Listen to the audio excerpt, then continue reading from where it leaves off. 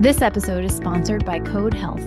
Code connects healthcare providers to the largest community of medical coding professionals in the country, with over 4,600 domestic certified coders. As a single stop for all coding needs, Code's on-demand model has solved for daily staffing challenges and coding inefficiencies by allowing providers to access the right coder at the right time while gaining insights to better manage their coding operations. To learn more about Code, visit codehealth.com, that's KODE health.com, or email Code directly at partnerships@codehealth.com.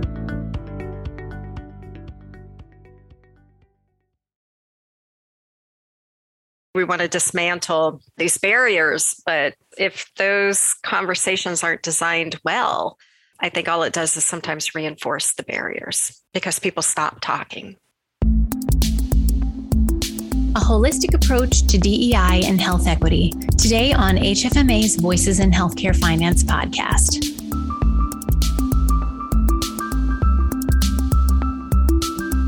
Hello and welcome to the podcast. I'm your host, Erica Grotto. Today we're talking about how the systems thinking approach can help healthcare organizations formulate better health equity and DEI strategies. But first, let's discuss some healthcare finance headlines and how HFMA is covering them. Here's HFMA Director of Content Strategy, Brad Denison. Thanks, Erica. I have with me today Senior Editor Nick Hutt from the HFMA editorial team. You probably know Nick from the Beyond the News segment here on the podcast, but Nick is so much more. He's also day-to-day policy, regulation, and trends reporter and editor of our popular HFMA Daily e-newsletter. Welcome, Nick. Hey, thanks a lot, Brad. So you actually have 3 stories trending right now over at hfma.org this month, led by a piece titled "The Financial Crunch of the Pandemic is Unlikely to Subside Anytime Soon." You reference a Kaufman Hall report that says the median hospital margin is about negative 3%. Things are certainly not looking up, Nick. Tell me a little bit about the major storylines in your article. So indeed, even though healthcare providers are on a bit more stable footing as far as the pandemic goes, and how long that lasts remains to be seen, the financial impact of the past 2 years is going to reverberate for a while. And in recent weeks, there were reports from Kaufman Hall and Fitch Ratings are really kind of showcasing and quantifying the impact. Fitch did not lower its credit rating for the industry. It stayed at neutral, but their report pretty much indicated that things are on shaky ground, and Fitch expects operating margins to weaken over the rest of the year, potentially. And that would leave hospitals and health systems in a pretty tough spot because, like you said, Kaufman Hall reported that in April, even with fewer COVID-19 admissions and a reduction in contract labor relative to January, the median hospital margin stayed pretty solidly in negative territory. So the challenges persist without question. And this is all really directly related to pandemic issues, government subsidies, and things like that, right, Nick? And then it certainly doesn't look like we're at the bottom of the valley yet in terms of what's ahead when you start to take inflationary issues into account. Yeah, inflationary issues are significant to say the least. As you look ahead, the inflationary impact of wages and supplies is going to leave hospitals and health systems certainly in a crunch, especially come budget time. What's more, there's already mounting pressure on the sector to figure out a way to do something about prices. But it's like, how are they supposed to do that at a time when their costs are mounting so much? So it's almost like they're in a vice being squeezed on both ends. It's definitely a difficult time.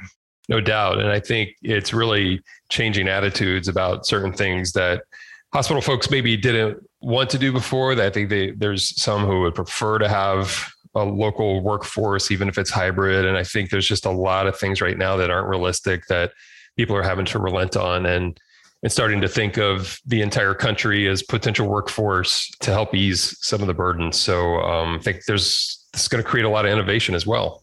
Yeah, that's the upside. Out of tough times often come bold solutions that change the landscape for the better.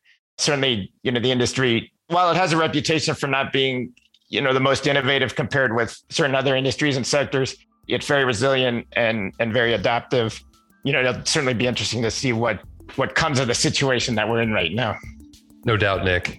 Well, hey, thank you for those insights. And listener, if you don't receive the HFMA Daily e-newsletter and want to read more from Nick, just log into hfma.org, go to your account in the upper right of your screen and click on Communications Preferences. For a direct link, check out this podcast episode's show notes.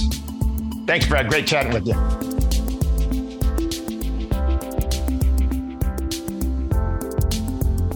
I recently had a conversation on this podcast with Tammy Jackson, HFMA's 2021-2022 National Chair. Among the topics we discussed was health equity and DEI. And one of her comments was that many organizations are experiencing fatigue as they think about how to approach these topics. There could be many reasons for this fatigue, but according to my guest today, one of them could simply be that creating a strategy around health equity and DEI, which she and Jackson agree go hand in hand, is an overwhelming task. Denese Neu has had a 30-year career working at the intersection of community and economic development and health. She's also someone I've known a long time. So when we got to talking recently about social determinants of health and making improvements in healthcare, I knew she'd have a lot to share. What we're discussing today is the systems thinking approach and how looking at issues holistically can lead to better strategies. Before we really get into the topic of health equity, DEI, let's just talk about systems thinking. What is it? If it's something that people listening don't really know a lot about, what is it and how might you use it in healthcare?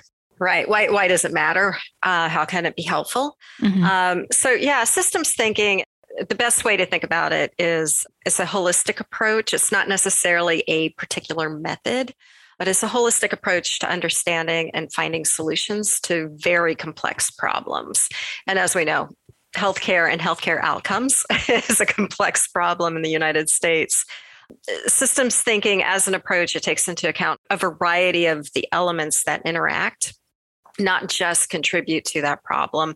And then it also is the process of helping form processes that can help achieve that goal or the goals of that particular system. And in this case, it would be the healthcare system or the system of systems that are supposed to make up our healthcare system, which don't always come together neat and orderly. So that's where systems thinking can actually be very beneficial because you have all these different players within the healthcare system working either sometimes against each other, sometimes they're working together, sometimes they are completely separate systems within what we call our healthcare system. When you hear the word systems thinking, just say, it's a way of connecting the dots. And a lot of dots out there in different places. So it's finding that interconnectivity versus just we have a problem and here's the solution that I think might work. Let's test it. It's all that stuff in between the why are we doing this to begin with? Why do we have a problem? Why are we recognizing this? Why are we, wanting to commit resources to it? And then getting to and how are we going to do something about it? And it's all that stuff in between. And that systems thinking can help identify and get in alignment. So it's not just starting from scratch, a brand new program. It's here's what's already in play. Here's what's in action. And that's important when you're working in a very complex system like, the healthcare system. You don't get to just, take a broom and sweep it all away and start from scratch. You have to start with what you have. We talk with a lot of hospitals and health systems who care deeply about these issues. They want to do something about these issues, and perhaps they have tried some things or are currently working through some of these things. But I know a lot of people are struggling with this. They're spinning their wheels. They don't know how to actually make progress. And you've talked about the why being kind of the first thing to talk about. You don't want to go straight to the what or the how. Get to the why. So why is that so important? And what might the why be? Well, bad health outcomes are expensive to society. They're expensive to the individual, the family, the community, society as a whole. And, if the evidence is showing us that there's a problem, the data tells us there's a problem, these disparities that exist in healthcare and the healthcare outcomes of, people who live in the United States, and the different populations. That's the why. That's why this is worth doing. And an organization needs to get clear about why they want to do something about it. And, there's some organizations that are going to say, we don't care. We don't want to do anything about it. And then there are those that care very, very, very deeply about it.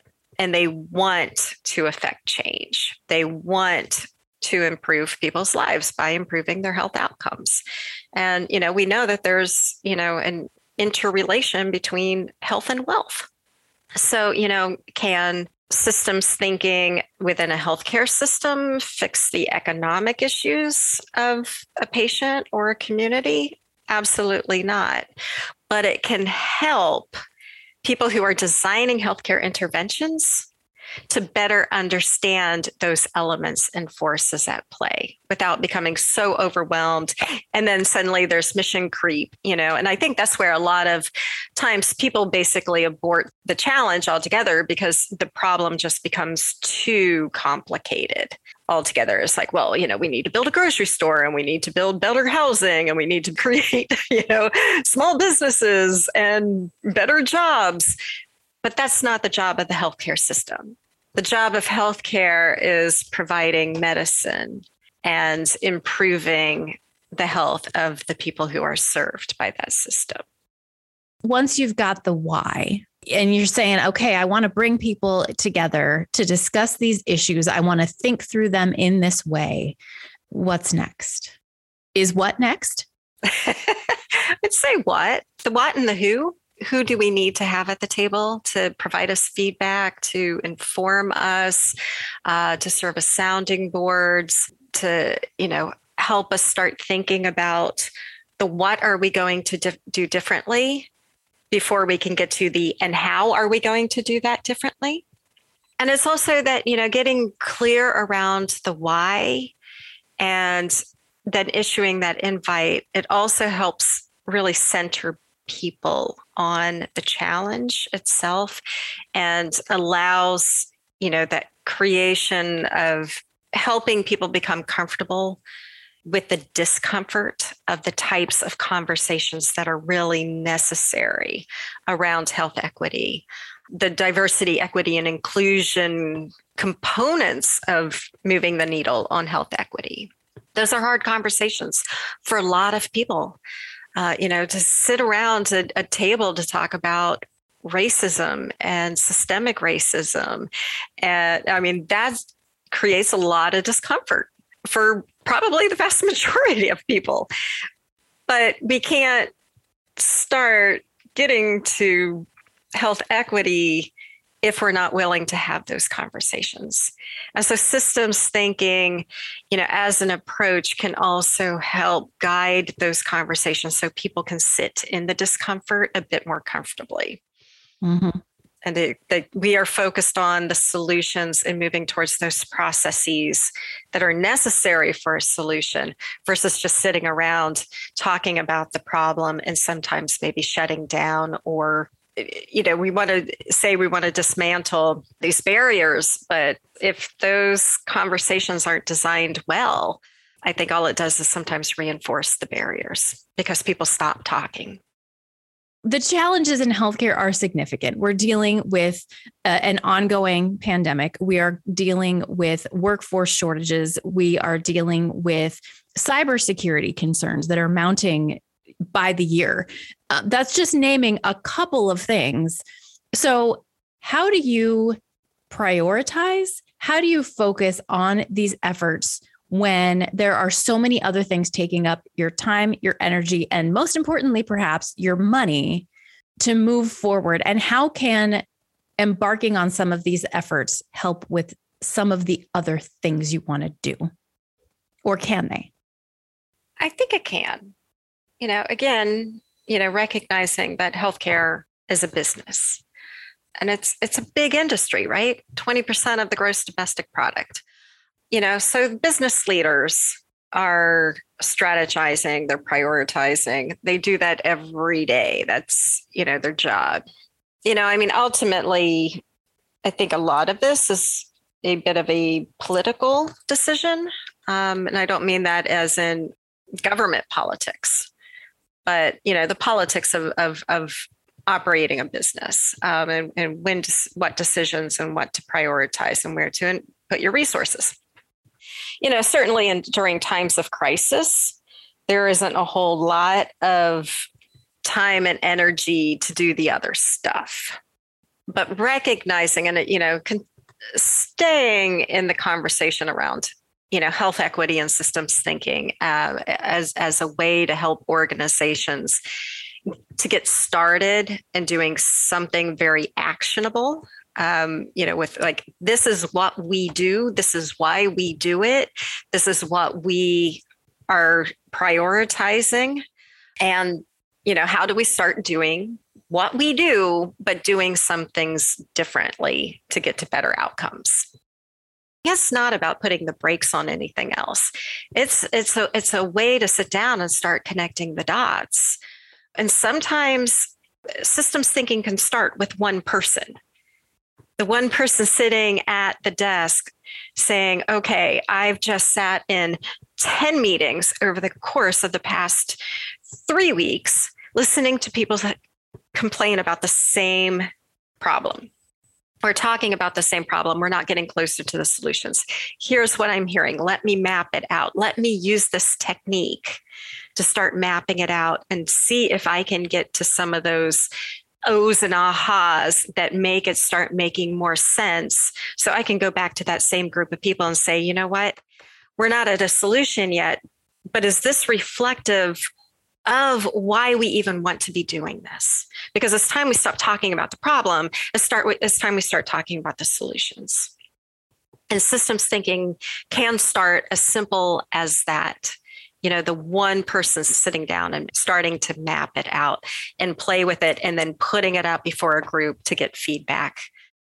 One last thought, regarding the what and the how.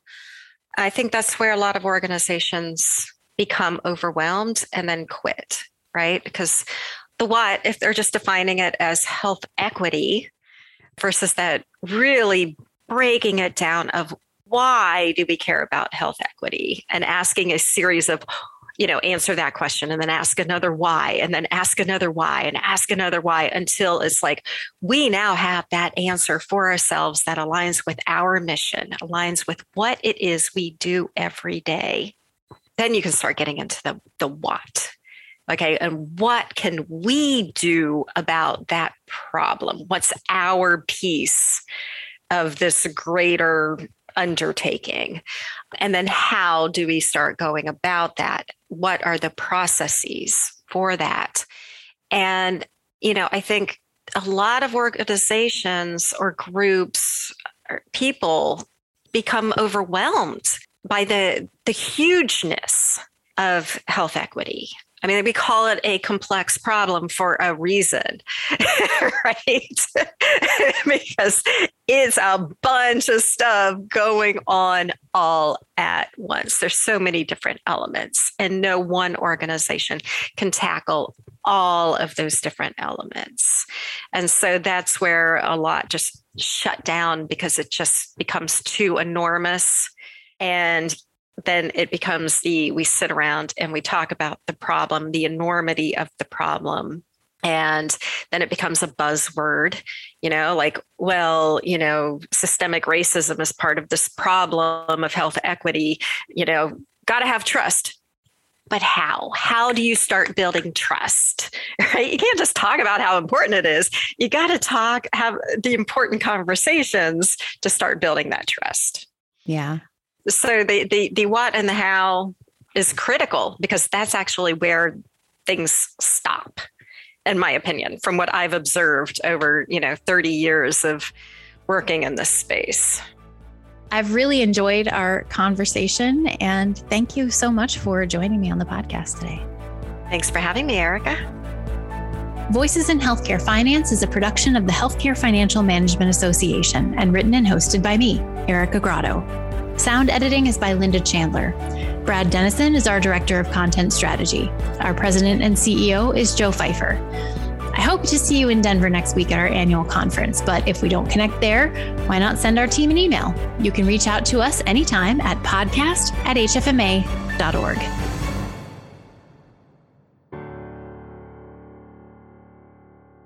Boom.